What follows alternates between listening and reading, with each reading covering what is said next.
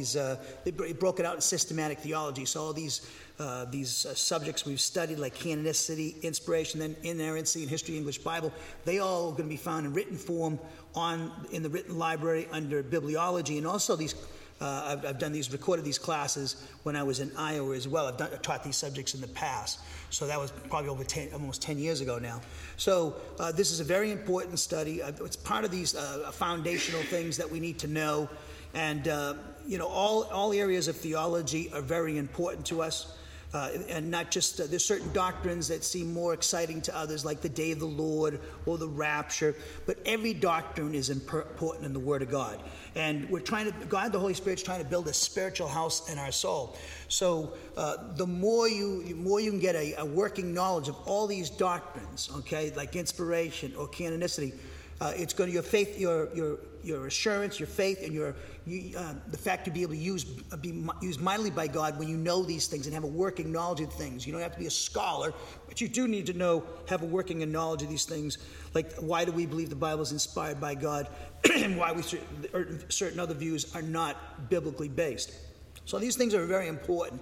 As I said before in the series on canonicity, we need to understand why we believe what we believe for our own selves, to build that edification complex in our souls. And then also we need to be able to understand why we believe what we believe, because we're trying to help others in the body of Christ that might not know these things or not be familiar with these things. And then also to defend the faith, we need to know why we believe what we believe, and love God with all our heart, soul, mind, and strength. And so but when we do that, we'll be able to love our neighbor as ourselves. And so everything is like it's built upon one brick on top of another. You're building this house. So we're going to wrap up our study of inspiration tonight, the 7th hour, and we'll be looking at erroneous views of inspiration. And before we look at those erroneous views of inspiration and wrap up our study of this subject, we need to go over some things about what is our view of inspiration. But first of all, if you look at your Bibles, look at 2 Timothy chapter 3, verse 16. And we're reading from the NIV for those who are on the recordings. All Scripture is God-breathed, great translation, and it's useful for teaching, rebuking, correcting, training in righteousness, so that the servant of God may be thoroughly equipped for every good work. Notice that the Word of God is absolutely critical for your spiritual growth and for servanthood. Every single one of us are in Christian service. Not just the pastor, but everybody is in Christian service. I remember J. Vernon McGee teaching this. I know the Colonel taught this, and other people. Once you become a believer in Jesus Christ, you got a gift. And that gift will manifest itself as you practice the command to love one another. And if you notice that Paul talks about love, 1 Corinthians 13, after talking about spiritual gifts in chapter 12 of that book. So basically, I like to use the analogy I used to give the kids in the prep school, that operating in God's love, practicing the command to love one another, is the gas that runs the car. And the car is the spiritual gift. So when we learn the Word of God, we're actually learning how to use our gift. Remember, the function of my spiritual gift is actually helping you to function in your gift. And so the more you learn the Word of God, the more you become versed in the full counsel of God. Then you're going to really make a great impact for God, whether you're a teacher in the prep school or whatever you're doing in the church that nobody might even know about. And just even forget about just that, but what about praying and being a prayer warrior? The greater you know the Word of God, the greater your effectiveness in prayer will be. Because to be a great prayer warrior, you must know the Word of God. And because the Word of God reveals the Father's will, and that's what we're supposed to pray according to. Also remember, follow Jesus and the apostles.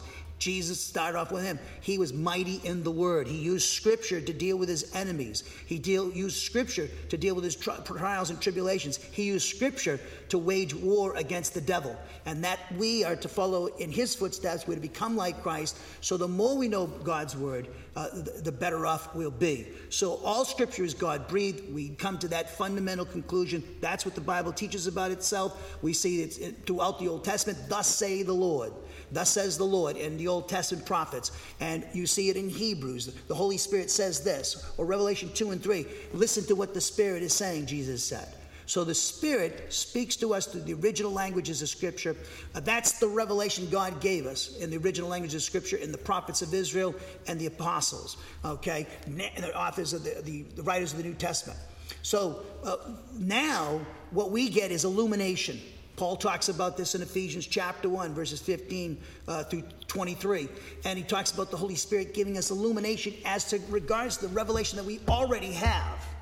So all we get is illumination and understanding about what the Scriptures are, what we've already received through the human authors of Scripture. So all Scripture is inspired by God. It's not the product of a man's imagination.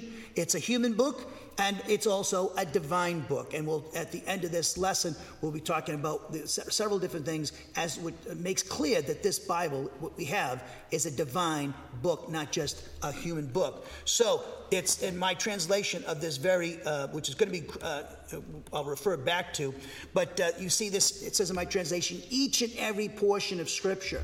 We talked about this when we studied this verse in this subject. Each and every portion of Scripture does possess as an eternal spiritual truth the characteristic being God-breathed. So every portion, that means Obadiah is important. That means Jude is important. Some people like to cherry pick and like they like certain books, like Revelation. I can't tell you how many people ask me, "Have you taught Revelation?" In fact, somebody was talking about asking me, "Have I taught Revelation yet?" I said, I've gone through the whole book. I've referred to it many times, but that's the kind of thing people want. In our day and age, they want the exciting, the bullets flying and everything. The final Armageddon campaign. That's great, and it's in the Word of God. And we just study it. But there's other books in the Bible that are just as important. God put them in there for a reason. So Obadiah is important, and so is Romans important, and so is Philemon important, and the Gospel of Matthew is important, and Exodus is important, and Leviticus is important. People don't realize it's in there for a reason. So you should have an attitude that whatever the book is, I'm going to be there when it's taught. That's the way I was taught, and that's the way, to me, if it's all the book is inspired by God, I'm going to show up. I don't care if it's, my pastor was teaching on a passage in Leviticus or Ecclesiastes. I was there, even though at first I didn't, what could this book give me? Well, you know what? When I sat through the study, I said, wow, this is really interesting. I didn't know this. And, when I studied, like, for instance, Obadiah, I was like, wow, this is a really, really cool book. And I was really excited to be able to teach it a second time. I never thought I would, but here I am. And I love this. It's a great book. And Jude is an excellent book as well, once I got into the details of the book. And so all Scripture is God-breathed. So it says in my translation again, 2 Timothy 3:16, each and every portion of Scripture does possess as an eternal spiritual truth. There's a gnomic present there with the verb, which I expressed with the phrase, does possess as an eternal spiritual truth. It's an axiom, a spiritual axiom. It's true all the time about Scripture. So each and every portion of Scripture does possess as an eternal spiritual truth the characteristic of being God-breathed. So then it goes on to say, consequently, it does possess as an eternal spiritual truth the characteristic of being useful for teaching, for conviction, for correction, for training, which is related to righteousness. Notice he's talking in context to a pastor, Timothy, who is his delegate to the Ephesian Christian community in the Roman province of Asia. And so he's telling Timothy, this is his last words to Timothy, probably. And so he's telling him, this is what the pastor needs to know about Scripture. It's useful for teaching, for conviction, for correction, for training in righteousness. So there'll be times when you hear me and you'll be convicted because you're guilty in a certain area. That's okay. If you'd never get convicted, I would say you might be Jesus here, because everybody gets convicted. I'm the first guy that gets hit is me, because I'm right in the study all day. So if I'm failing in an area, I'm going to get hit right between the eyes. Okay? So this is how you know, because many churches are filled today with thousands of people, but they do not have any conviction. They're being taught by people who are just blowing smoke at them, and they don't really want to know the truth about themselves. The Bible is a mirror. It's like, when I was a teenager, when you had acne, the last thing you wanted to do was stand in front of the mirror with a bright light. So that's what the Word of God does. It shines a light on all and the reason why God does that is because He's trying to help us. to become more like his son and stay away from those areas that are ugly, that are sinful. So we are going to be convicted at times. Some people might be encouraged by what they heard because they're not guilty of what is being taught. So when you get convicted, be objective, like we all need to do, and grow spiritually. A lot of people in our culture don't like to have the truth about themselves taught.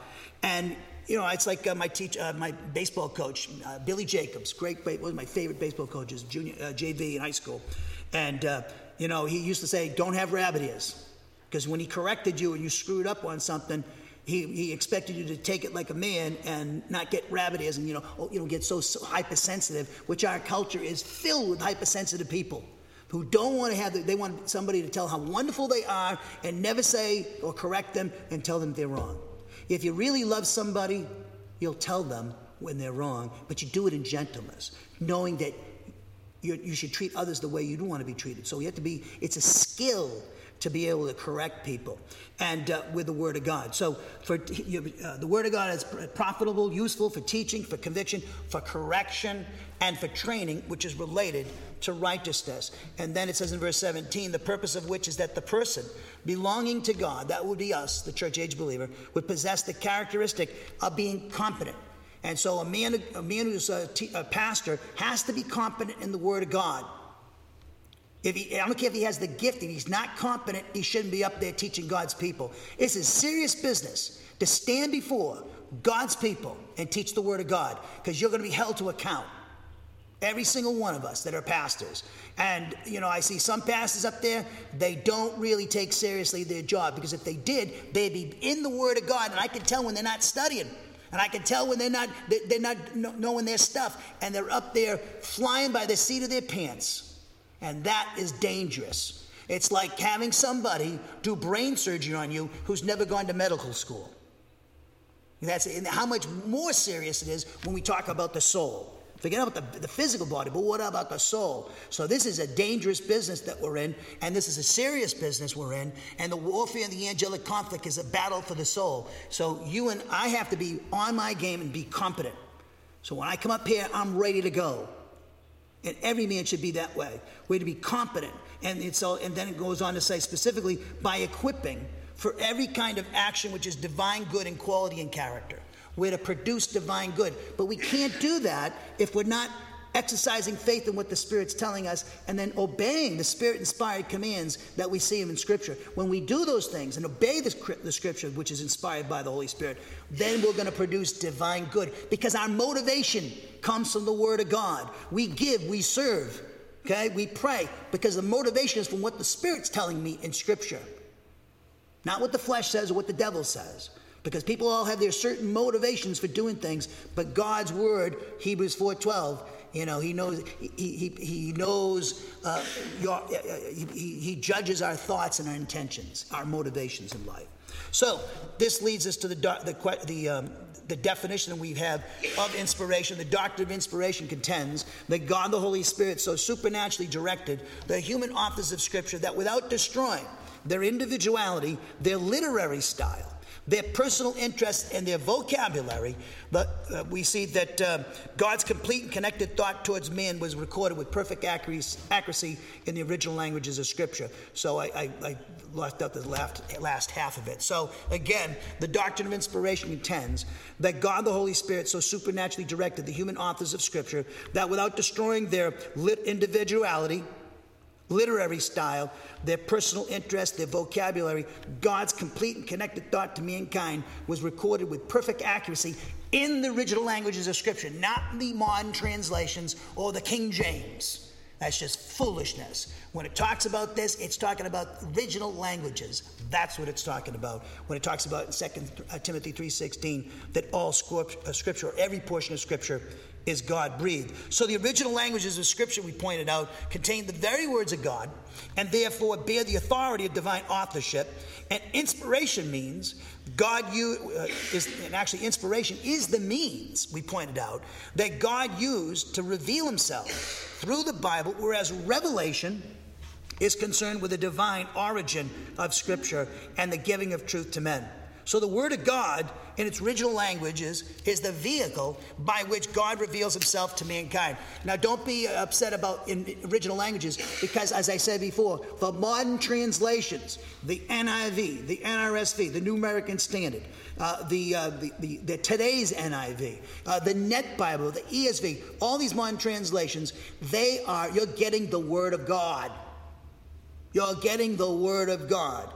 I know, because I go through these books, every single word in the Greek text or the Hebrew text, whatever book I'm working in, and I'm fascinated how wonderful these translations are. And some translation might be lacking in a certain area. You got these other translations to fill in the gap. So you're getting the Word of God.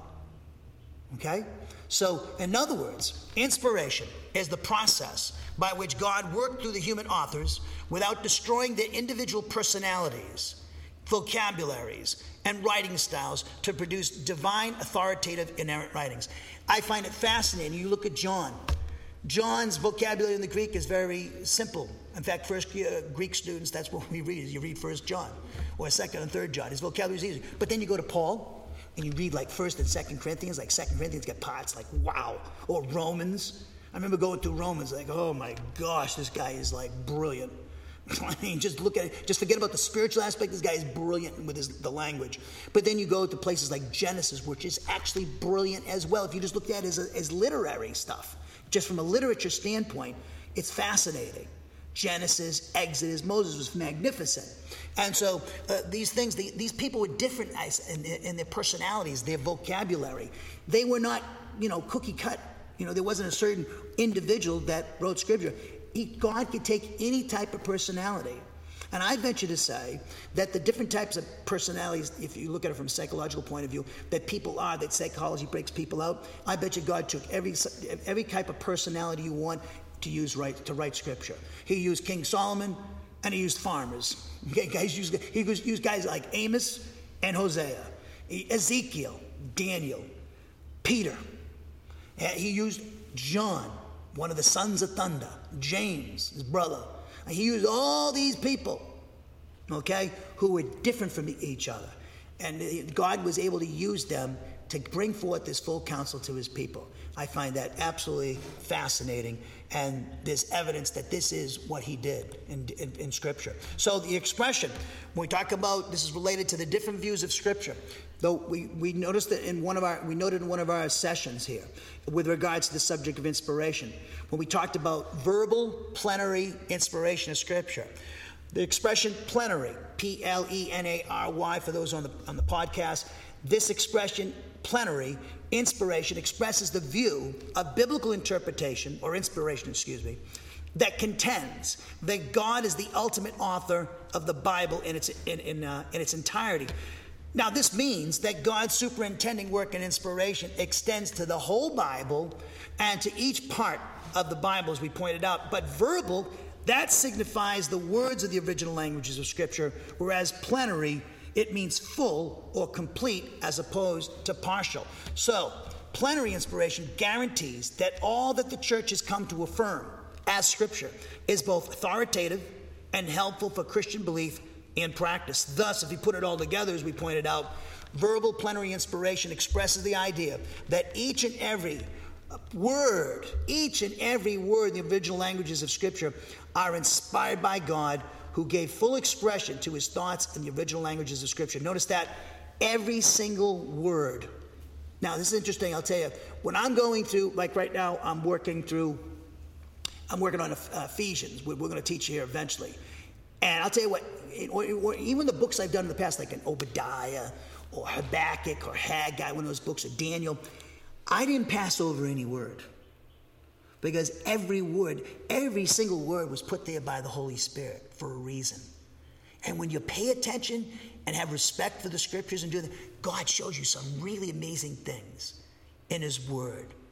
And so verbal plenary inspiration, what we believe, which is orthodoxy. Orthodoxy means what the church believes and has affirmed for centuries, that is biblically based. Okay, heterodoxy is false doctrine. This is sound doctrine. We're going to show you some views that are not sound doctrine related to inspiration, and which will prepare you when you see, you'll be able to identify these things and be able to refute them in your own mind, or maybe to help somebody who's drifting in the wrong direction. And there's a lot of Christians that are drifting in a wrong direction in this day and age by some of the things I hear being taught from pulpits. So verbal plenary inspiration expresses, again, the idea that each and every word in the original languages of Scripture are inspired by God, who gave full expression to his thoughts in the original languages of Scripture. Now, as I said before, there are many scholars, and as a result, Christians, who disagree with our verbal plenary view of inspiration. Very important something. The scholar, you may say, well, the scholar is very important. You know, God's given us certain men with, I call it, a gift of wisdom, really, is what I think it's from. Scholarly people. Now, listen to me. What's being said, taught by the scholars, okay, because I rub elbows with these guys, okay, and one of the things I see is that you see what you're seeing today in biblical scholarship, it trickles down to the pulpit, and then it trickles down to the congregation. So it's very important. It's very important that you understand that just because the person's a scholar and has a degree, and there's nothing wrong with a degree, I'm saying everything has got to be tested by Scripture, because there are a lot of very smart men who are teaching false doctrine to this day. And they had degrees, and they could know the Greek and the Hebrew, and they don't interpret it correctly. Why is that? It's called the Spirit. Not being sensitive to the Spirit's guidance and direction. Every time you sit down to study the Word of God as a pastor and a member of the congregation, your own private sanctified time alone with God, or before we study the Word of God, we take a moment of silent prayer. I want to pray before we go in to teach the Word of God, and you receiving the Word of God, and before I study it, I pray. The Spirit is so important, and so it's very important. So you also, as an interpreter, you've got, and as a Christian and as a pastor, of course, you've got to be sensitive to the fact that you're a sinner. You're susceptible, no matter how talented you might think you are or how gifted you might be. But you can fall in the wrong direction, go in the wrong direction. Humility is everything. Everything. Humility is everything. So humility starts when you say, Father, I need help to understand this passage. I need help to learn this from the pastor. I need help in applying this in my life. So every prayer is so critical, and the Spirit's direction is so important. So there are a lot of great scholars throughout the centuries, up to our present day, that are teaching bad views of inspiration, and it's not biblically based. And the first of these we have is, and a lot of these are also what we call liberal theologians, as I pointed out, which they don't believe in the supernatural, like the Sadducees. They didn't believe in the resurrection. Well, they're liberal theologian. We're not talking politically in a political context, spiritual context, a theology context. A liberal theologian we studied, I think it was probably last week or a couple of weeks ago, is someone who doesn't believe in the supernatural. Therefore, he wouldn't believe in the inspiration of Scripture. This book is a supernatural book. Many don't believe that. So natural inspiration, the natural inspiration view, the first we're going to look at, denies the supernatural element in biblical inspiration, and that it contends that the human authors of Scripture were basically men of extraordinary genius who possessed a special insight into moral and spiritual truth.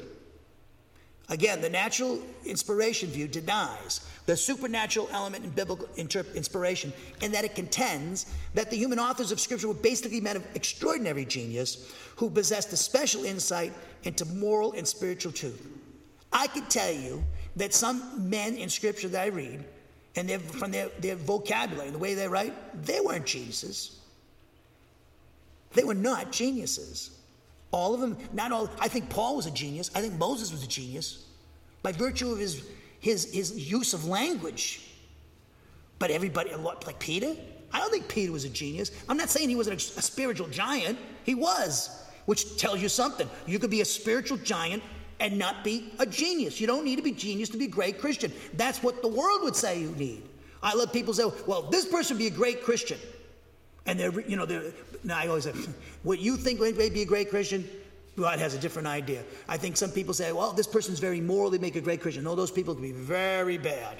They can be self-righteous. They can be the most self-righteous people. They were the worst Christians. I find the people who are the best Christians, in my experience, and that's not for everybody, I'm sure, but the people who lived one heck of a life. I mean, they were like they were out partying, hanging out with strippers and all kinds of stuff. Some of those people, and the drunks, and they're hanging on the drugs, those people turned out to be the best Christians. Because they knew, I'm screwed up. I'm a mess. I need Jesus. They're humble. Whereas the person who's a moral person, the little prude, those people, Lord, make the worst Christians many times. And they cause the most trouble. And they get involved in legalism. So this view of natural inspiration argues that these men who wrote the books of the Bible, through their unique abilities, just like an individual might write any book. Those who adhere to this view believe that the human authors of Scripture, wrote about God in the same way Shakespeare wrote literature. Thus, this view contends that they wrote by their own will. And we know that's not the case. What does it say in hold your place? You don't have to hold your place in 2 Timothy, but look at 2 Peter real quick. Chapter 1. And look at verse 20. 2 Peter 1:20. We've been to this passage several times as well.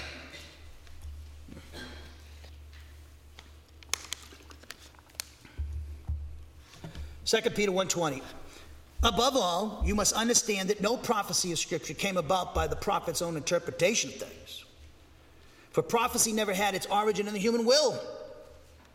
But prophets, though human, spoke from God as they were carried along by the Holy Spirit. So those who adhere to the natural view of inspiration, they believe that the human authors of Scripture wrote about God in the same way Shakespeare wrote literature. Thus, this view of natural inspiration contends that they wrote by their own will. No, the Holy Spirit is the one who inspired them to write what they wrote. So spiritual, here's another false view, false doctrine. A spiritual or mystical illumination view of inspiration goes a step farther than the natural view of inspiration. This view, the spiritual or mystical illumination view, they call it, of inspiration, goes a step farther than natural inspiration in that it conceives of the writers as more than natural geniuses, and that they were also spirit-filled and guided. This view contends that anyone can write Scripture who is illuminated by the Spirit. There's the degree inspiration view. It adheres to the inspiration of Scripture, but it also adheres to the idea that some parts of the Bible are more inspired than others. Kind of what we call the canon within a canon. That's false too, though it is true that some parts of Scripture are more relevant than others to certain groups of people, like the church. But as we saw in my translation for sure, because mine brings out this, 2 Timothy 3:16 rejects this view, teaching that all Scripture, each and every portion, is equally inspired and accurate, God-breathed, and is all important place, and has an important place in the overall revelation from God. Now, the partial view of inspiration is a false view of inspiration because it teaches that some parts of the Bible are inspired and some parts are not. And that's not what my Bible says. We just saw in 2 Timothy, each and every portion of Scripture is inspired by God. So this partial view of inspiration, they say that the parts of the Bible related to matters of salvation, listen to me carefully, they say parts of the Bible related to matters of salvation and faith are inspired. But those parts that deal with history, science, chronology, or other non-faith matters may in fact be in error. And you know what? As we'll see a little later, let's just take archaeology. It confirms many things we find today in archaeology confirm a lot of things about the Bible that the Bible asserts. Like Jehoiakim, who was taken out in this fifth cycle of discipline in Babylon, and he was the southern kingdom we were teaching on in Obadiah. They went to Babylon for 70 years. Where's the evidence for him? Archaeology has evidence for him in Babylon. They got his name on a tablet somewhere. They know all. So the Bible, I used to say there was a guy like Dr. Luke. His book, his gospel, and the book of Acts were roundly criticized, like in the 19th and 20th century, that he's not accurate historically. Well, what happened was this guy named Sir William Ramsay, who was one of the famous archaeologists of his day in the 20th century, he decides to check this out. He became a Christian. Luke is a fantastic historian. He doesn't make any mistakes. You could try. He was over and over again. He was proven right. And there's still certain areas that they question, but overall, that issue about Luke has kind of been buried, especially with Sir William Ramsay becoming a believer. So everything the Bible says, if it says something about Nebuchadnezzar and his court, and we read the book of Daniel, it's true, it's fact. Now, it might not be borne out right now that we can confirm that someplace, but later on it can be confirmed maybe like in archaeology. But over and over again, it doesn't matter if it talks about, the creation of the heavens and the earth, time, matter, space, continue in Genesis. It's accurate. It's accurate. Now listen to me, this is very important. The Bible is not speaking of science as we think in science in the 21st century. There's certain things like matters of precision that we have, especially with guys who are engineers and stuff, because I've had friends with engineers, and they're very about precision. That's how we are, okay, with science and everything, and how we make anything here, okay? You guys are involved in a lot of stuff, and everything's about precision. They didn't think about stuff the way we did. Their minds were not like ours in the 21st century. So don't try to impose 21st standards on the Old Testament writers. They didn't have a clue what you would be talking about. That doesn't mean they couldn't communicate accurately what the creation account, because they did. But they weren't thinking in 21st century terms. And I find a lot of people involved in science, I got friends who are deep in science, and it's like, wait a minute, Job was not thinking about like the 21st century thing like you're thinking of. You're imposing your ideas onto the text of Job. Job was writing poetry there about something that did happen in the angelic realm with Job. But he wasn't, he makes certain assertions about creation, but he wasn't thinking, he didn't have the 21st century mind of precision like we have. So you be very careful about that. Always interpret the Bible. Let the writers speak from their own historical context. This is like anything, like the founding fathers. The United States of America, the Constitution. I don't know if you realize this. I've mentioned this in the past. But when people go to interpret the Bible, it's all it can say whatever you think it says. They don't believe in authorial intent. This is very important. It's even in the public discourse and politics with the Constitution. This is very important what's going on. It's very good. It's very dangerous. They're teaching this in the colleges and universities, that it's whatever, we can't ever really know what they really meant. The founding fathers or the biblical writers really understood the authorial intent. What was their intent when they wrote? We can't really know that. That's false. Of course you can. So but they're saying it's whatever you can make it whatever you want it to be.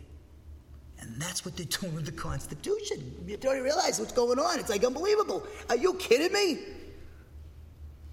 I think so. It's up to us to find out what the writers of the Declaration of Independence, the Bill of Rights, and go back. That's not that far away from us in history as the Bible, the biblical authors. But that's some of the things that are going on. It's what you want it to be. Okay. So again, the partial view of inspiration is a false view of inspiration, because it teaches that some parts of the Bible are inspired and some parts are not. And again, as I said before, this erroneous view contends that even though some material in the Bible may be factually in error, God still preserves the message of salvation in the Bible. There's a guy named Karl Barth who was very big in Christianity today. And he thinks that some parts of Scripture are in error. Now, how is he a theologian if he gets that wrong? But here's this guy. I'll give you a little idea of who he was. Let me see, get a little definition on this guy. Quite influential. Karl Barth. This is from my pocket dictionary of theological terms. One of the most influential 20th century theologians, Karl Barth, is often credited with being the father of neo-orthodoxy, which we'll talk about at the end of the service, or dialectical theology, he calls it. Barth is known for three main contributions. First, he emphasized the absolute transcendence of God, contrary to liberals who emphasize God's immanency. Second, he understood truth to rise out of the clash of opposing ideas, finite with infinite, eternity with time, God with humans. And finally, he placed Christ at the center of his theology, thus reversing the human-centered liberal theology that preceded him. However, he had an incorrect view of Scripture. He thought there were errors in some that the human authors of Scripture had. What? And he's considered a big-time theologian of the 20th century? From whose perspective? For me, it's like, you got that wrong? You're telling me that there's errors in the Bible which is related to our subject of inerrancy? The Bible doesn't have any errors. The problem is you, not God. So we see that the partial view, go back to my slide here and give this other point to you. The partial view of inspiration clearly rejects both verbal inspiration and plenary inspiration. That's why I went to verbal plenary inspiration earlier. So let's move on to another one.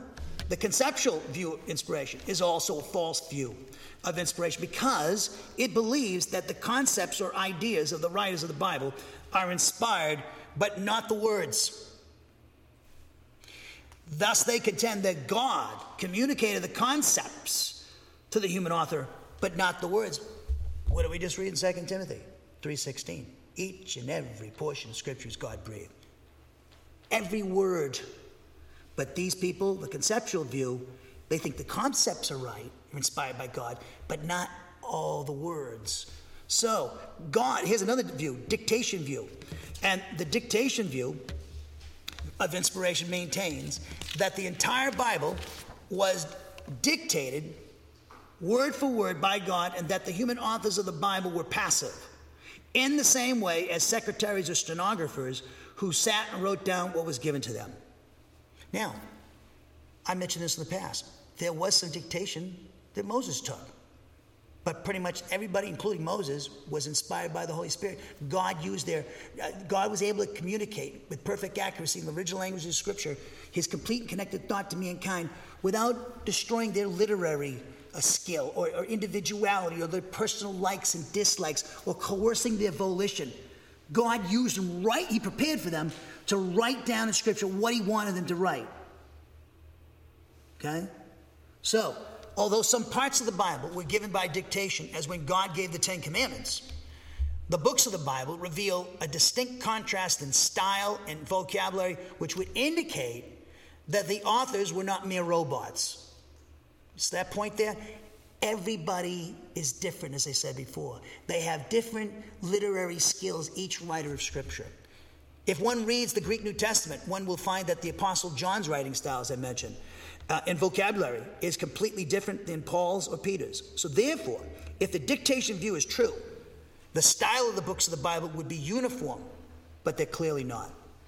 And then finally, the Barth view, the neo-orthodox or Barthian view they call it, argues that the Bible is not the Word of God, but only becomes the Word of God through a special encounter when God speaks to a person in some kind of subjective experience, or in other words, the Bible only witnesses to the Word of God, but is not the Word of God. They contend that the Bible is enshrouded in myth, necessitating a demythologizing. Remember a guy named Rudolf Bultmann? He says we got to demythologize Scripture. The resurrection is a mythology. So basically, they don't want the Bible to speak for itself. And this is everywhere, as we know. Nobody wants the Bible to speak for itself because it confronts their worldview. So, for instance, if you don't believe a resurrection, you don't believe in the supernatural, you don't believe in miracles, you don't believe that. And you would not believe that God inspired the Scripture, the Holy Spirit. Okay? Because your worldview says the supernatural cannot take place. Miracles cannot take place. But yet we have evidence and witnesses in the Scriptures of people who witnessed miracles. Namely, the biggest one, resurrection. That's what the apostles were telling us in the Gospels. Paul, Peter, John, they were eyewitnesses to it. So let these guys speak. So if the evidence is there, that's why you hear me say, go where the evidence leads. So if you go where the evidence leads and you listen to the witnesses and they two testify to a matter like the resurrection and they agree, I think you have to take it seriously. You know, beyond a shadow of a doubt. If you were in a courtroom, Jesus would the jury would have to say Jesus rose from the dead. Because the evidence is overwhelming. So the neo-orthodox or Barthian view argues that the Bible is not the Word of God, but only becomes the Word of God through a special encounter when God speaks to a person in some kind of subjective experience, or in other words, the Bible only witnesses to the Word of God, but is not the Word of God. So they contend again that the Bible is enshrouded in myth, and it has to be demythologized. They think it's mythology. So, for example, whether or not Christ actually rose from the dead in time and space is unimportant to the neo-Orthodox adherent. The important thing is the experiential encounter that is possible, even though the Bible is tainted with factual errors, they say. In this view, authority is the subjective experience of the individual rather than the scriptures themselves. So this view is very subjective. It's all based on what their feelings are, or their emotions, or their worldview, rather than being objective. I go to people and say, okay, if you read the Bible and it says certain things, Jesus rose from the dead, okay? That's what it says. That's what the facts are. Here's the witnesses. They give it to us, okay? But the subjective person will say, I can't believe that. Even if it says that he rose from the dead and all these witnesses, I can't accept that because I've never seen anybody rise from the dead. I don't believe it can happen. So there's where faith comes in, right? And so nobody was around when God created the heavens and the earth, okay? But we have to take that on faith, as the writer of Hebrews says in Hebrews chapter 11, 1-6, right? Okay?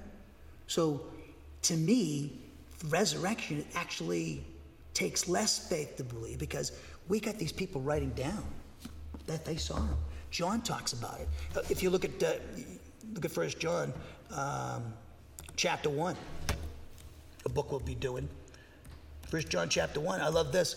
John goes, that which was from the beginning, which we have heard. 1 John 1:1, which we have seen with our eyes. Who's he talking about? The incarnate Son of God, the incarnate eternal life.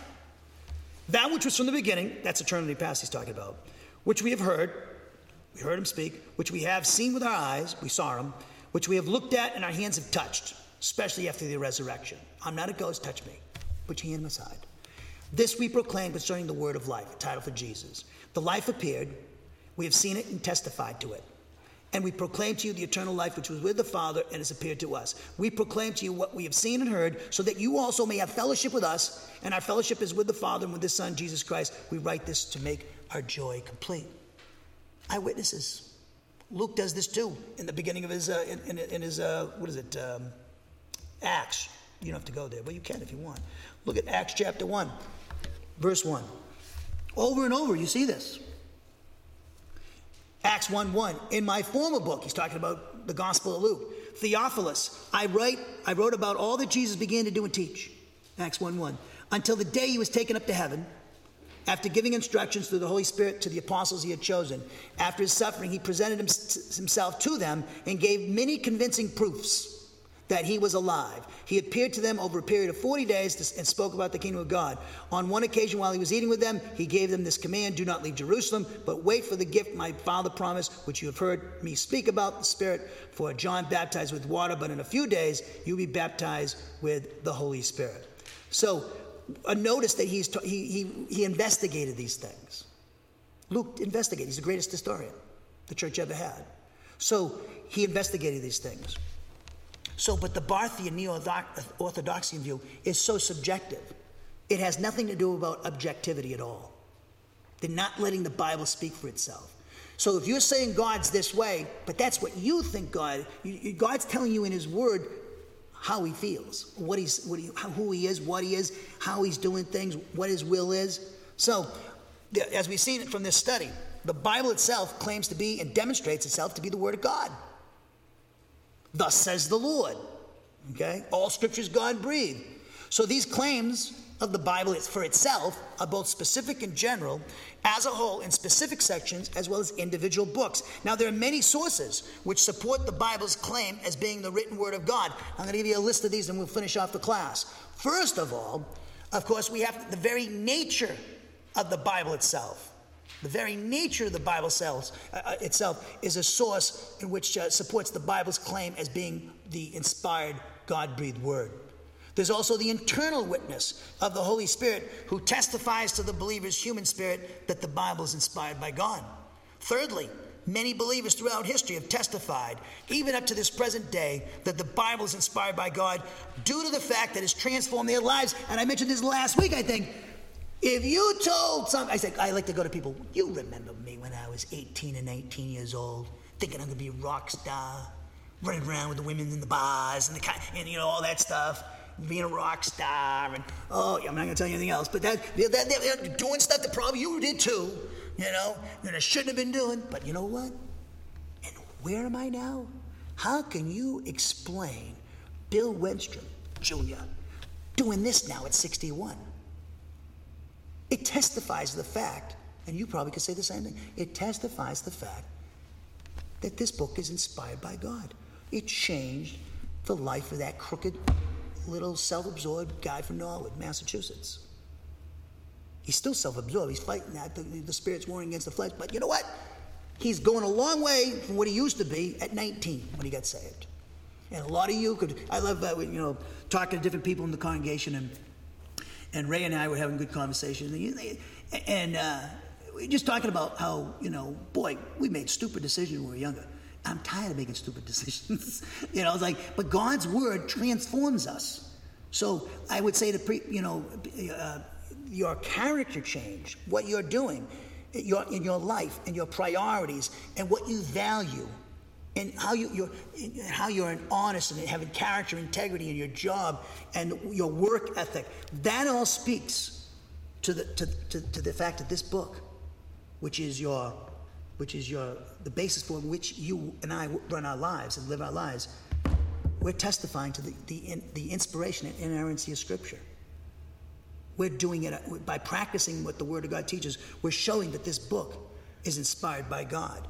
And there is then the very unity of the Bible. Despite the fact that the Bible has many authors from diverse backgrounds and languages, there's a great diversity of topics in the Bible that are addressed, yet the Bible is unified. Was it over 2,500 years, 40 different authors from different backgrounds? The Bible is unified. You can't say it isn't.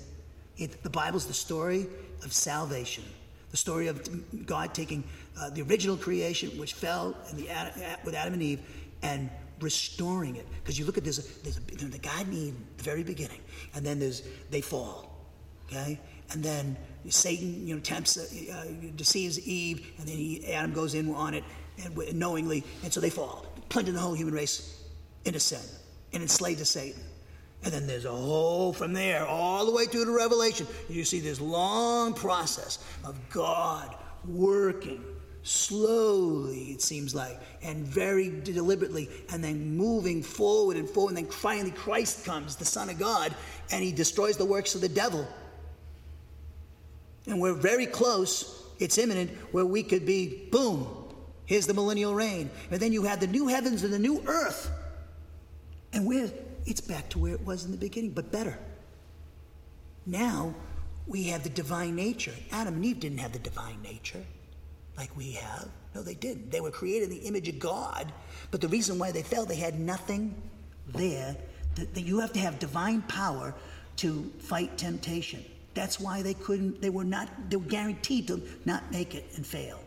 So now we get the divine nature. The Father, Son, Holy Spirit indwell us. We're going to get a resurrection body. We'll be perfected. We'll never sin again. That's where the story is going to be ending. It's a happy story. The story ends. We love it. It's a good ending. It's a great ending. That's why we love movies where we have a great ending. One of my favorite movies of all time is probably because of my mother. And probably because I love the woman is in this, Amy Adams. I think she's adorable. So if Amy Adams came in here, I'd probably propose to her. So don't tell her that. So she'd probably run. But I love this movie because my mother had red hair and freckles. And even when she had with dementia toward the end, when we had her at home, we'd watch this movie. Oh, I love this movie. Okay, we know that. So we'd watch the movie about 500 times because she liked it, And so we watched that. And the great thing is, she's going to go and marry this guy. She wants to marry this guy, and the guy doesn't want to. He's dragging his feet. He's a doctor. He's kind of like a snob, and so so she heard this thing. You go to Ireland, and you get this. You can get to propose to the guy, and they call it leap year. Okay, so she's on the plane, and she's telling the guy. He says, "Who told you that baloney?" So she goes into Ireland, and she falls in love with one of this guy.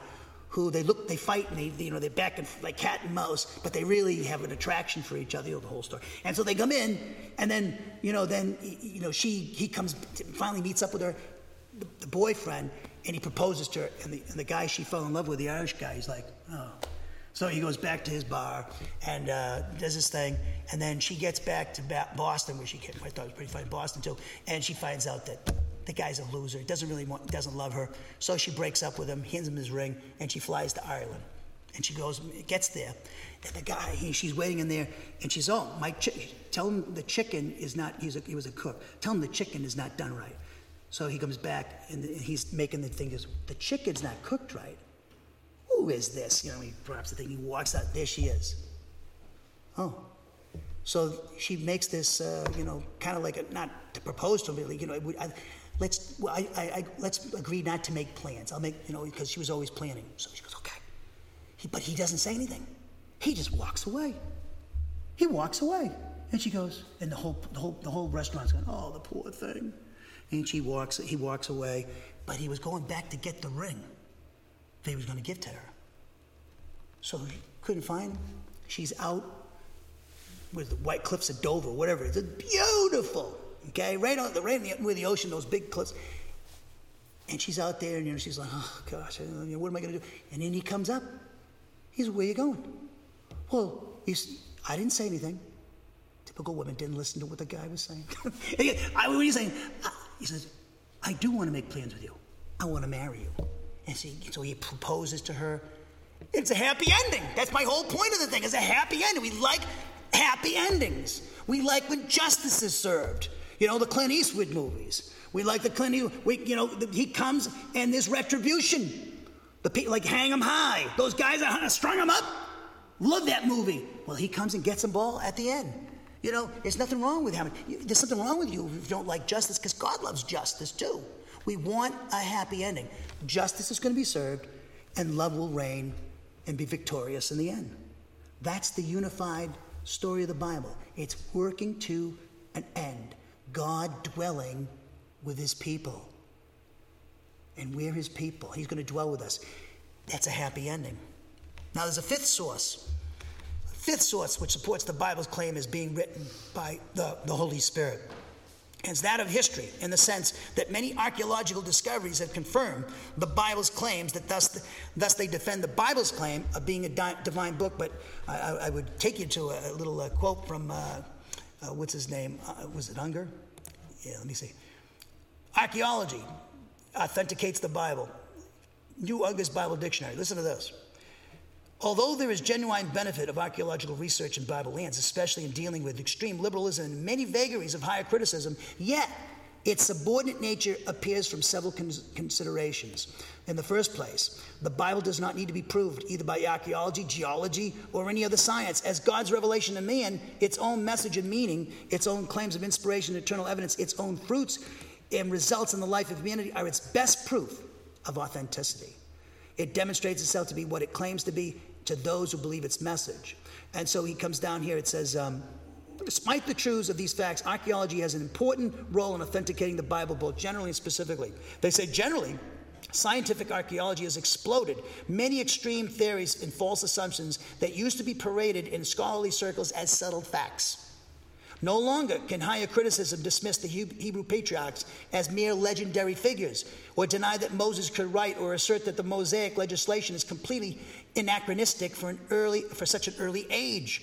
These and any other extreme opinions have been shown to be completely untenable by archaeological research.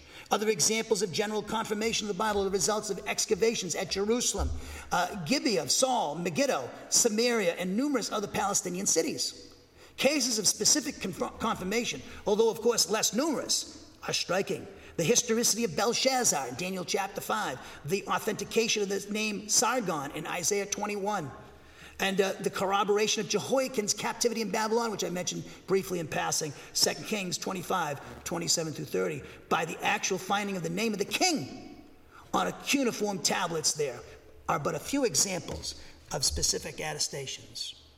There's also the testimony of Jesus Christ himself, who throughout his ministry appealed to the scriptures when defending himself against his enemies or teaching his disciples. He clearly was of the conviction that the Old Testament was inspired by God. So if somebody says, I believe in the death and resurrection of Jesus, but they don't, I've met people like this, and they're saved because they believe in Jesus, but they have a problem with inspiration of scripture and inerrancy. I said, if Jesus thought the Bible was inerrant and inspired by God, and you believe that he died and rose again from the scriptures, raised from the dead, according to the scriptures, I don't see what the problem is, guys. Okay? If he could do that, I think he can inspire the human authors of scripture if he could raise the man from the dead. We can also overlook the fact, and this will be my last point, that fulfilled prophecy demonstrates that the Bible is inspired by God.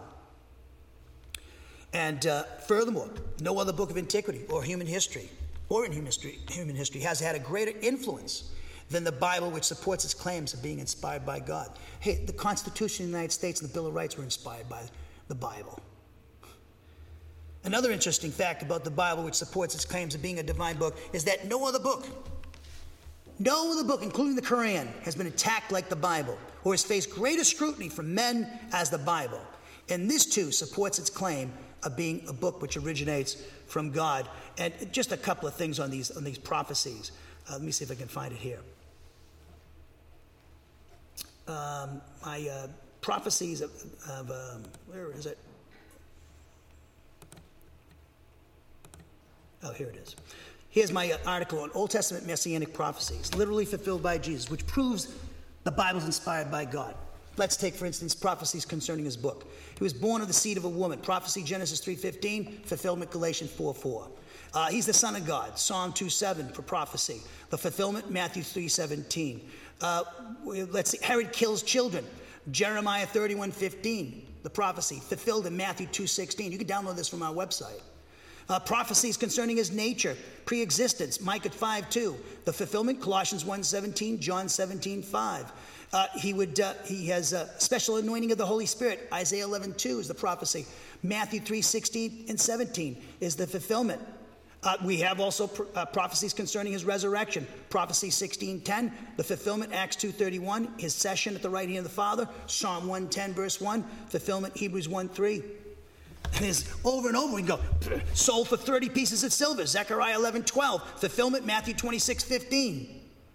This is powerful stuff. Just go learn some of these. And then when you evangelize somebody, or you want to defend the Bible's inspiration, there you go.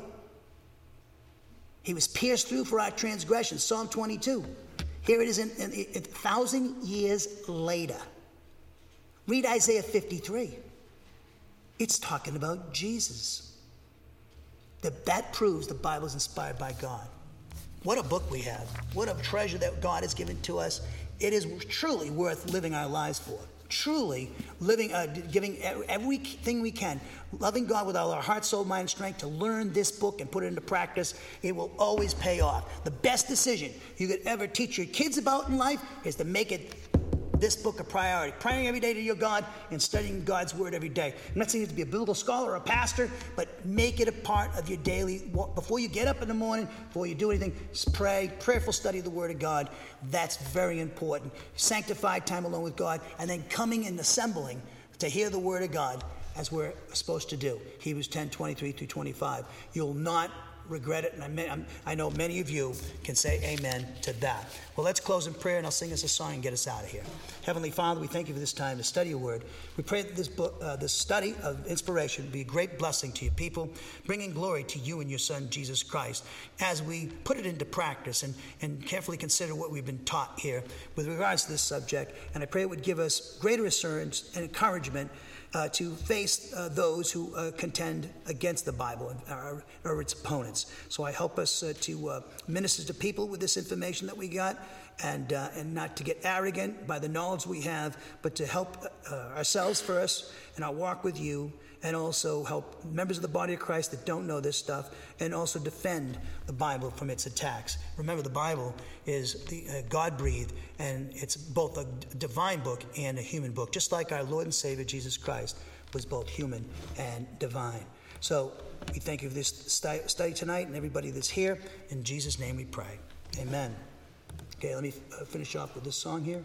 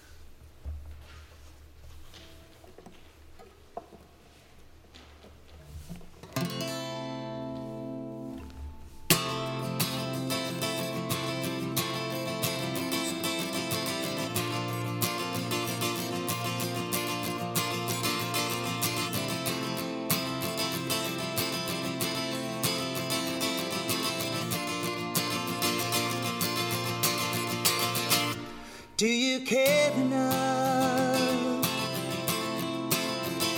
about your brother and sister in Christ when they're walking in the darkness? Do you let them go? Oh no. Do you tell them for their own protection that they're going in the wrong direction? Do you care enough? Do you care enough? Do you love your brother and your sister in the Lord when sin and Satan have deceived them into thinking nothing's wrong? Do you pray for them that they see they've gone astray? Do you tell them for their own protection that they're going in the wrong direction? Do you pray enough? Do you care enough? Oh, restore your brother in gentleness. Show him the love of the Lord. Oh, restore your sister in gentleness. Show her the love of the Lord. You know it's up to you. Do you care enough? Do you care enough? Have you not read in Proverbs that faithful are the wounds of a friend, but deceitful are the kisses of an enemy? Now which one are you, my friend? Have you told them for their own protection that they're going in the wrong direction? Do you care enough? Do you care enough? Do you care enough? Or do